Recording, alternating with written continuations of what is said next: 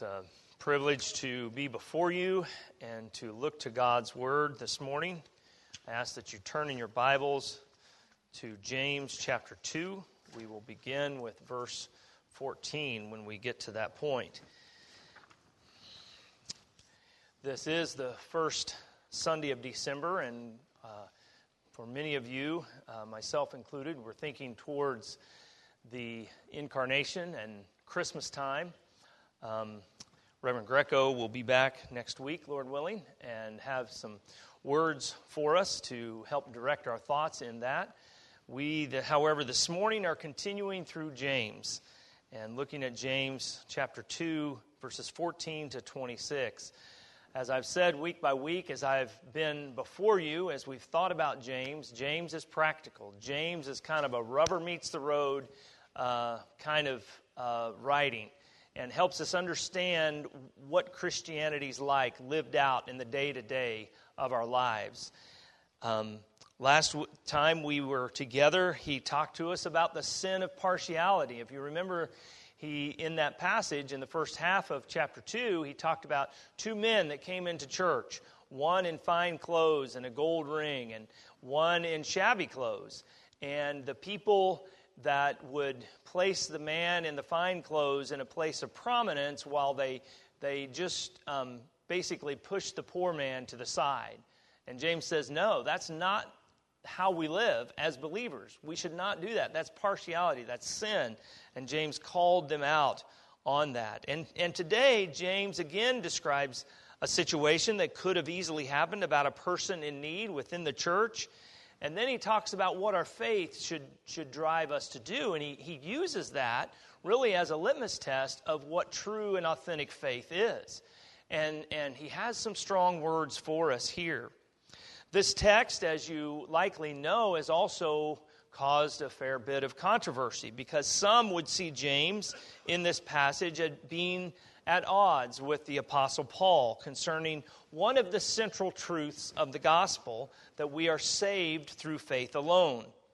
In other words, that there's nothing that we can bring, nothing we can add to ourselves to make us worthy of salvation in Jesus Christ.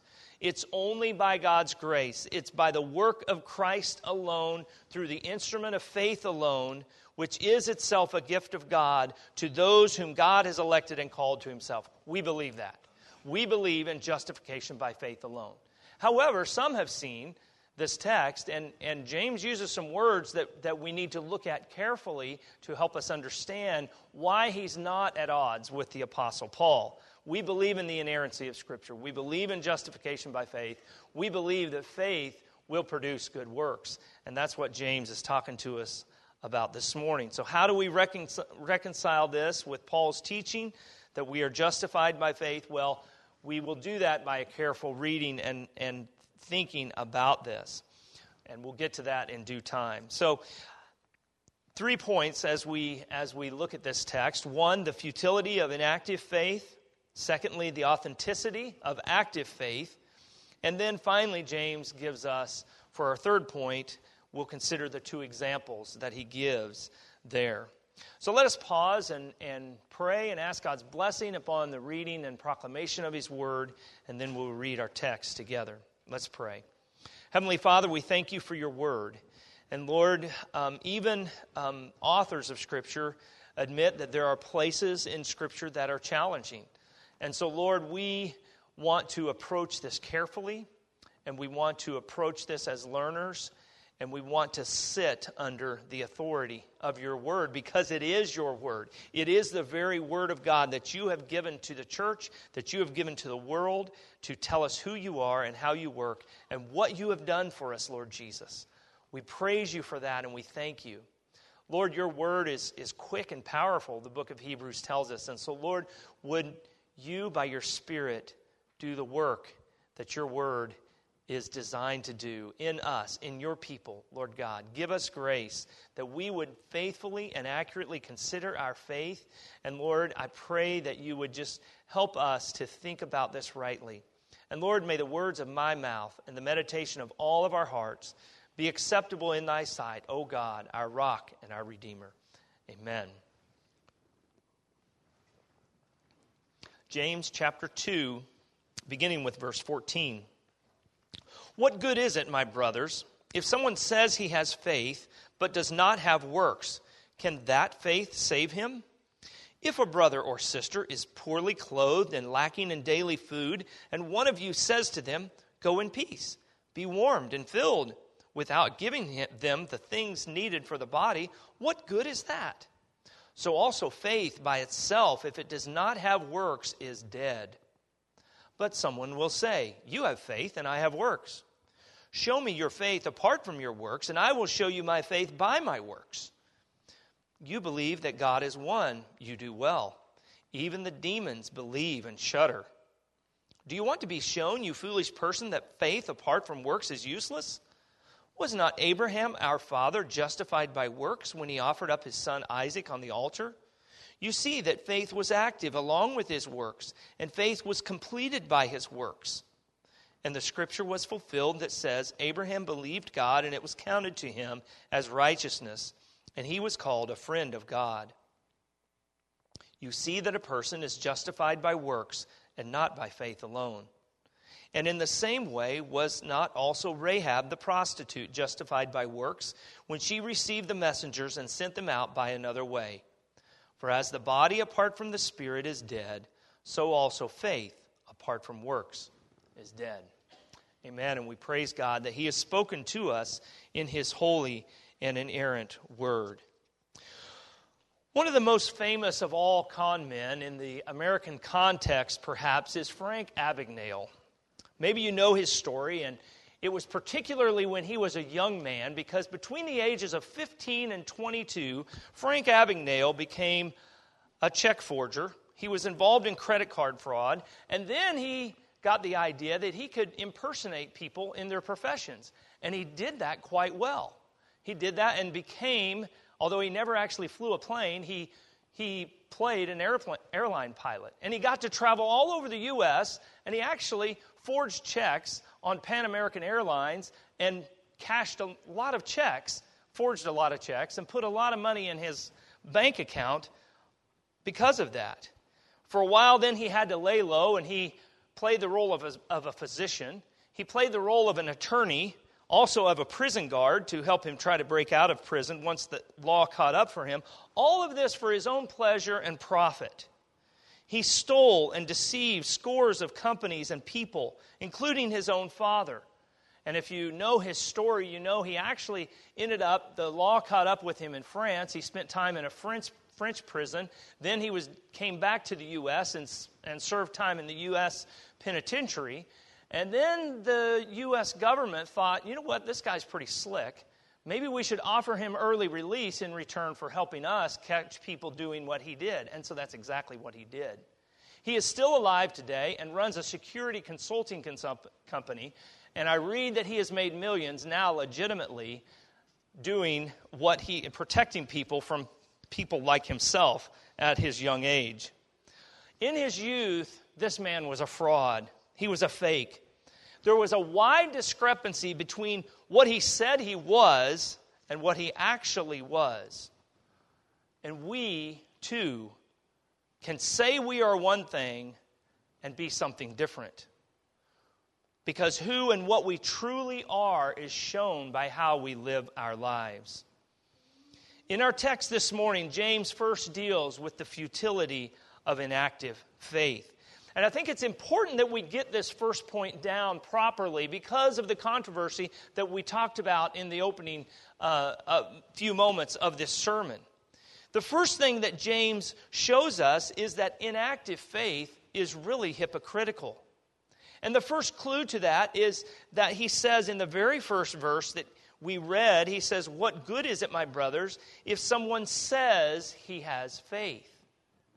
An individual says they have faith. This is a claimed faith. This is not necessarily authentic faith. It's not authentic faith, as James will prove to us. It's a person that claims to have faith. And James is saying, okay, if this person claims to have faith, this is how we examine them. He's saying that this person says he has faith, but does not have works. James is dealing with a person who claims faith.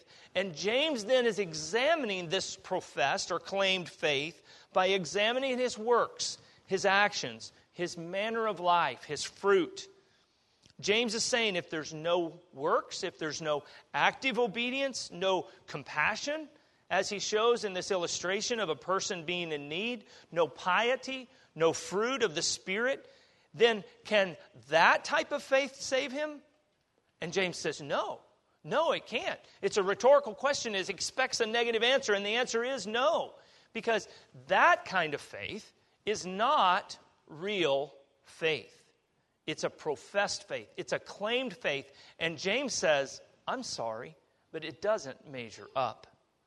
James shows then how hypocritical this assumed faith is by describing the situation that we read in Scripture. And this happens in the context of the church, that this person is in need. They are destitute and lacking in the basic needs of life, food and clothing. The original language, it's the language of nakedness, or a person who maybe has one change of clothes and they're falling off of them. They are that desperate. They are that poor. And that's the person that James is describing. He says a brother or sister is in desperate need. And what are you going to say to them? You have resources, you have opportunity to help a brother or sister in Christ, and instead of helping them, you say, go on your way, be at peace, be warmed, be filled. And you're really doing nothing to help them. It's like saying, hey, I'm sure everything's going to be all right for you, have a nice day. When you have food, when you have resources to help them, and you do nothing, you leave them shivering in the cold and starving for food. And this scenario would have shocked James's readers in the first century church. And they should shock us as well. But when you think about the first century church, what did they do? They sold land to provide for people like this. They shared things in common. They did not forbid ownership of personal property, but they were a fantastically generous people. They gave to provide for one another. They were an oppressed people. They were a minority. They had to help one another. And the Christians that had means would willingly give to those in need. They freely shared. And so James is bringing a stinging indictment against that person who claims to have faith and yet would have no compassion on such a person that's destitute and in need. And James asks, again, a rhetorical question. What good is this? Well, the answer is it's no good at all. This is hypocrisy. And then he goes a step further, and he says that this type of faith is dead. Does this man have actual saving faith? James is saying no. No, it's a professed faith. It's a faith that this person has, but it's not a working faith. It's not an active faith. It's not a faith that moves that person to compassion to do something good when they have the power to do so. Now, we should note carefully that James is not comparing, as I've already tried to say, but let me say again, James is not comparing two types of authentic faith. He's not saying that faith plus works equals salvation. That's not what he's saying at all. What he is comparing is a living faith that naturally and organically produces good works with a claimed faith that is actually dead because it doesn't act, it doesn't work, it doesn't respond in compassion, it doesn't do the things that it's called to do. Living faith is active faith, and true faith is inseparable from good works. As one commentator said, I just liked his phrase here, he says, genuine saving, get you to heaven faith will always be expressed in how we live. Genuine saving, get you to heaven faith will always be expressed in how we as believers live. True faith changes the way we live. And I ask you this morning, saints of God, do you have that living faith? Do you have active faith that spurs you to do things in response to what God has done for you? You can never add to your salvation. You can never merit the grace of God. That's why it's grace. But that's the kind of faith that James is saying we need. And that we actually will have, if we have genuine, authentic faith. And that brings us to our second point, the authenticity of active faith. James now carries this argument along by means of a conversation with an unnamed questioner, where he says in verse 18, "But someone will say, 'You have faith and I have works.'" So it's the pronouns here are non-specific, and the questioner is really, in a sense, saying one person has faith and another person has works. It's like they're saying, "James, why are you getting so worked up? Okay, this person over here, their spiritual gift is faith. This person over here, their spiritual gift is having good works. Isn't that how it works, James?" And he says, no, that's not how it works. And I think James might be from Missouri because he says, show me your faith apart from your works, and I will show you my faith by my works. In other words, I'm sorry, but you can't prove your faith because it's not active. It's not working. But I can show you my faith by my works because it is active. It produces. It makes a difference in how I live my life. A faith that does not result in active obedience and love for our brothers and sisters in Christ, it's not a living faith. It's not authentic. The proof of the pudding is in the eating, as they say, and the proof of faith is in the working. James says, he goes on to say that true faith is not just creedal. In other words, it's not simply saying the right words. It's not simply reciting something from rote memory. It makes a difference in your heart, and it shows in your actions. He says in verse 19, "You believe that God is one, you do well." James is referring here to a statement that good Jews would recite daily, the Shema, which is the Hebrew word for hear, and it's a quote from Deuteronomy 6, 4-9, and it begins with "Hear, hear, O Israel, the Lord our God, the Lord is one." It's a classic statement of monotheism, and it's truth, it's Scripture, but saying it is not good enough, and James is telling us that. And the Berean Study Bible brings this out, and brings out, I think, some of the sarcasm that James has here, because it translates it like this: "You believe that God is one? Well, good for you. Even the demons believe that and shudder." And so as people that try to have our doctrine right, and we should, but we need to be careful before we throw our shoulder out, patting ourselves on our back for our good doctrine. Remember who we share it with. The demons have good doctrine. They know what is right and true about God, but that belief does not save them. And it's not because they need to add works to that. It's because it's the wrong kind of faith. It's not faith that submits to the lordship of Christ. It's not faith that truly trusts in Christ for salvation. It is simply a knowledge of who God is. And it's a right knowledge because they shudder, because they recognize the authority of God. That's why the demons that Jesus met in his earthly ministry acted as they did. The unclean spirit in Mark 1 proclaimed Christ to be the Holy One of God. And in Mark 5, the demons knew they were subject to the divine power and authority of Christ. They submitted to him in a sense, but not in a personal sense, in a way that they bowed to him as Lord. Even the demons know that God is one. True faith is not just saying the right words. It's not just creedal. True faith works. Faith apart from works is useless, verse 20 says. But James is not at odds with Paul here. Paul clearly taught that justification is through faith alone. We know that we cannot do anything to merit salvation. There are no works that will save us. Paul makes that clear, and James believes that too. Prior to God working faith in us and giving us new life, we are dead in our sins. There's nothing we could do anyway if we wanted to. Paul wrote against those who would add works of the law to their faith in an effort to show their worth for salvation. But James is not saying that we add anything to our merit. He too believes that salvation is a work of Christ, of God alone, through Christ alone, through faith alone. Remember chapter 1, verse 18, where he said, "Of his own will He, meaning God, brought us forth by the word of truth. We are saved by a sovereign act of God. James believes that right along with Paul. And Paul is not afraid to speak of a working faith either.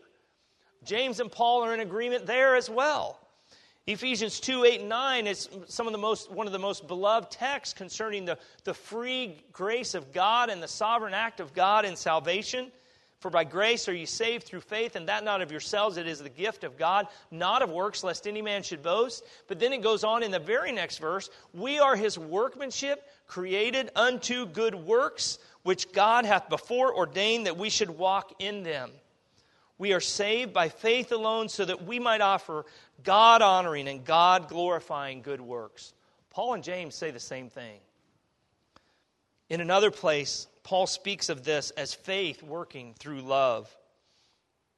Calvin helpfully made this statement concerning our faith. He said that we are saved by faith alone, but by a faith that is not alone.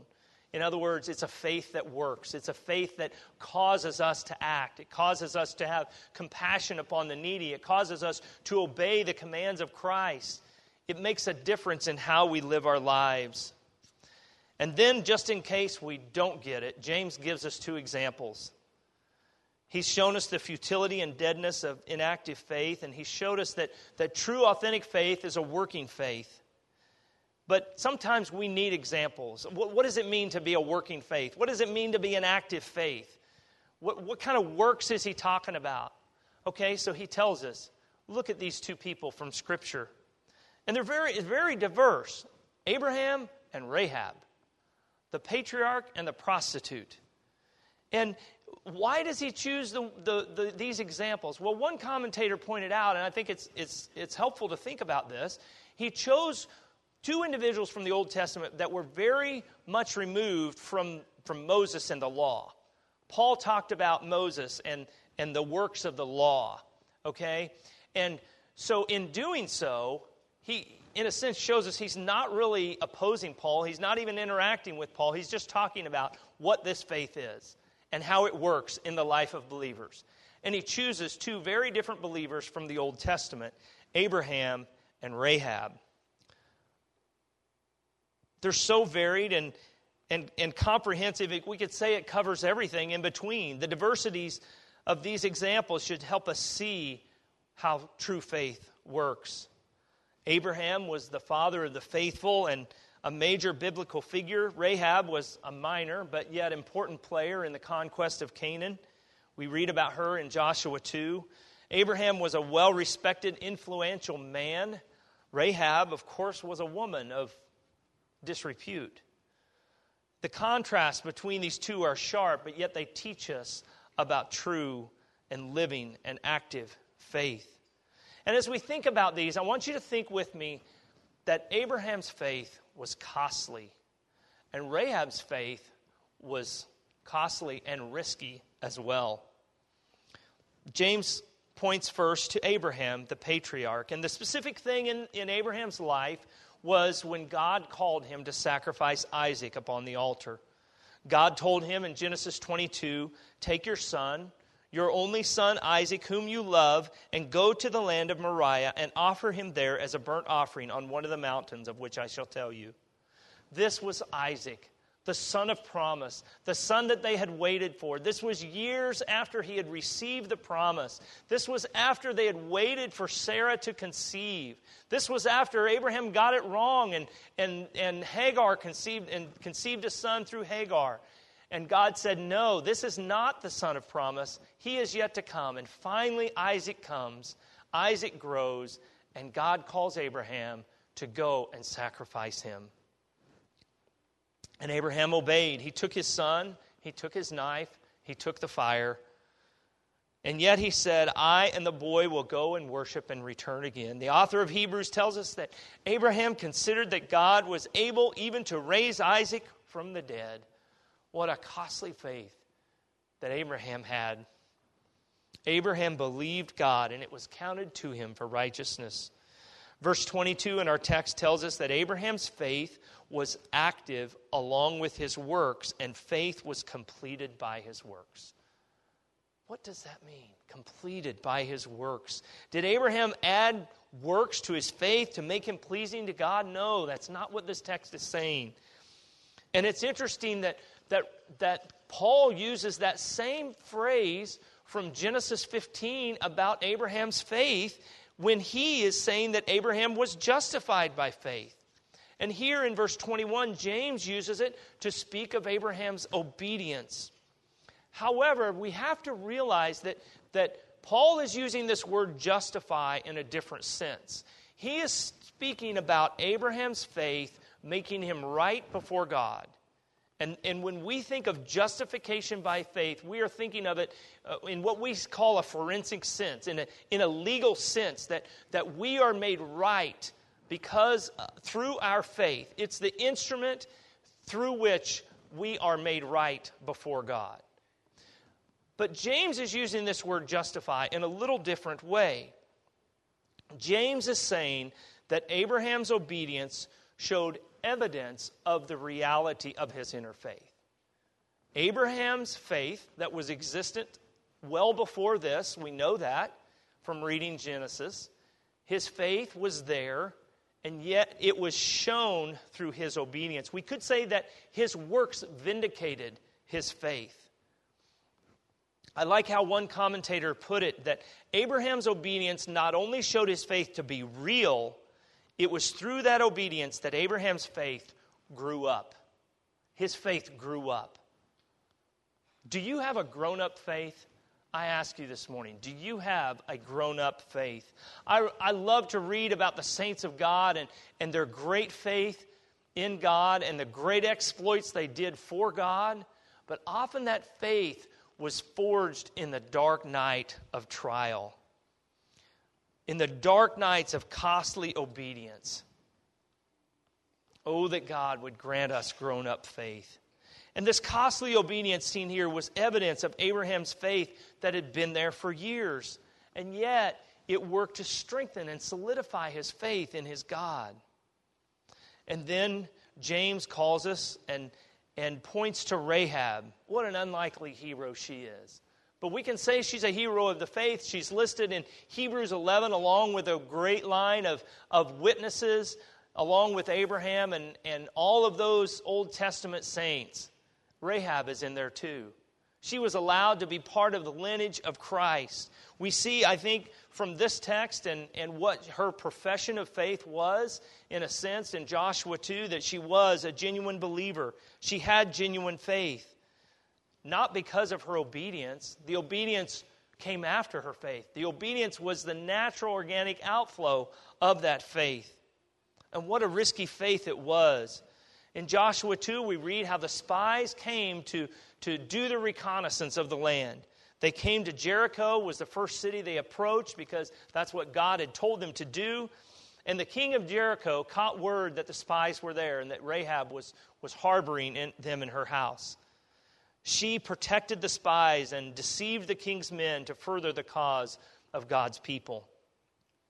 By her actions and her declaration, she believed in God, and her obedience was evidence of that faith. She proclaimed in Joshua 2, "The Lord your God, He is God in the heavens above and on the earth beneath."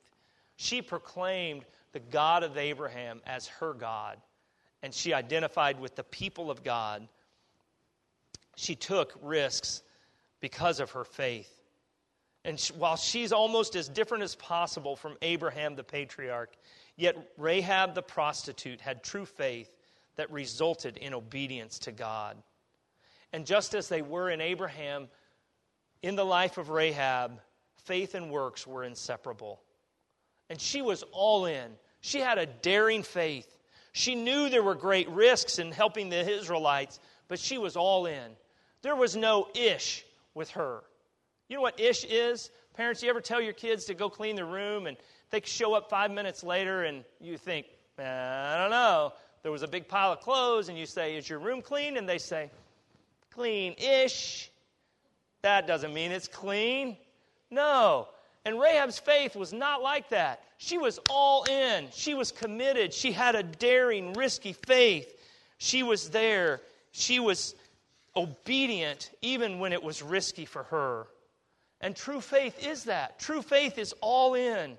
What did Jesus say to his disciples? He said, if anyone would come after me, let him deny himself, take up his cross, and follow me. For whoever would save his life will lose it. But whoever loses his life for my sake and the gospel's will save it. Obedience to Christ, saints of God, is a costly, risky thing. But that's the kind of faith that we are called to. That's what true faith produces. I ask you, what costly thing is God calling you to today? Maybe it's simply praying for and looking for the opportunity to share the gospel with your neighbor or your coworker. Maybe it's something as simple as getting out of bed 20 minutes earlier to have uninterrupted time with your God. Maybe it's something much larger. Maybe it's taking measurable steps toward a new job or a new life's calling, following God's call into ministry or missions. I don't know what God is doing in your life, but God calls us as His people to risky, daring, costly obedience. It'll look different for every one of us. But as William Carey said, I say to you, expect great things from God and attempt great things for God. As we close, I recognize that a message like this from God's Word will affect us in different ways. Some of you may be struck to the heart, and your conscience may be making you wonder if you have genuine, true, and active living faith. And on one level, I think James wants that, because he's saying, listen, there is such a thing as an authentic faith. There is such a thing as supposed and assumed faith that's dead because it's not active. It's not resulting in good works. It doesn't make a difference in your life. You look just like the reprobate sinner next door to you. And James is wanting us to see that stern warning. But I would encourage you, look at your life. Look at the desires of your heart. Do you really genuinely desire to serve Christ? Do you desire to be what Jesus called His disciples to be, to deny yourself and take up your cross and follow Him? Is that the kind of faith you want? If it is, I would encourage you to look for the fruits, because often the fruit of the Spirit doesn't look perfect in us. But if you see it there, be encouraged. However, you might be at the other end of the spectrum, and you might be saying, you know what, I'm good. I got this. I can check a couple boxes. I put in my check every Sunday. I do some good things. I listen during the sermon. I sometimes even take notes. But if your heart's not there, and if you can't see genuine faith that makes a difference in how you live and act it out, between the time you leave these doors and the time you come in next Sunday, you need to carefully consider James's words. And whether you're here or over here, I would encourage you to talk to a friend, talk to an elder, talk to one of your pastors and say, hey, help me understand, am I really living this out? Or am I a fraud? Am I a con man? Help me see that. That's what the church is for. And pray. And be honest before God. Seek Him in His Word. And seek Him in prayer. May God give us grace as we seek to wholly follow Him and live a life of active and costly obedient faith. Let us pray.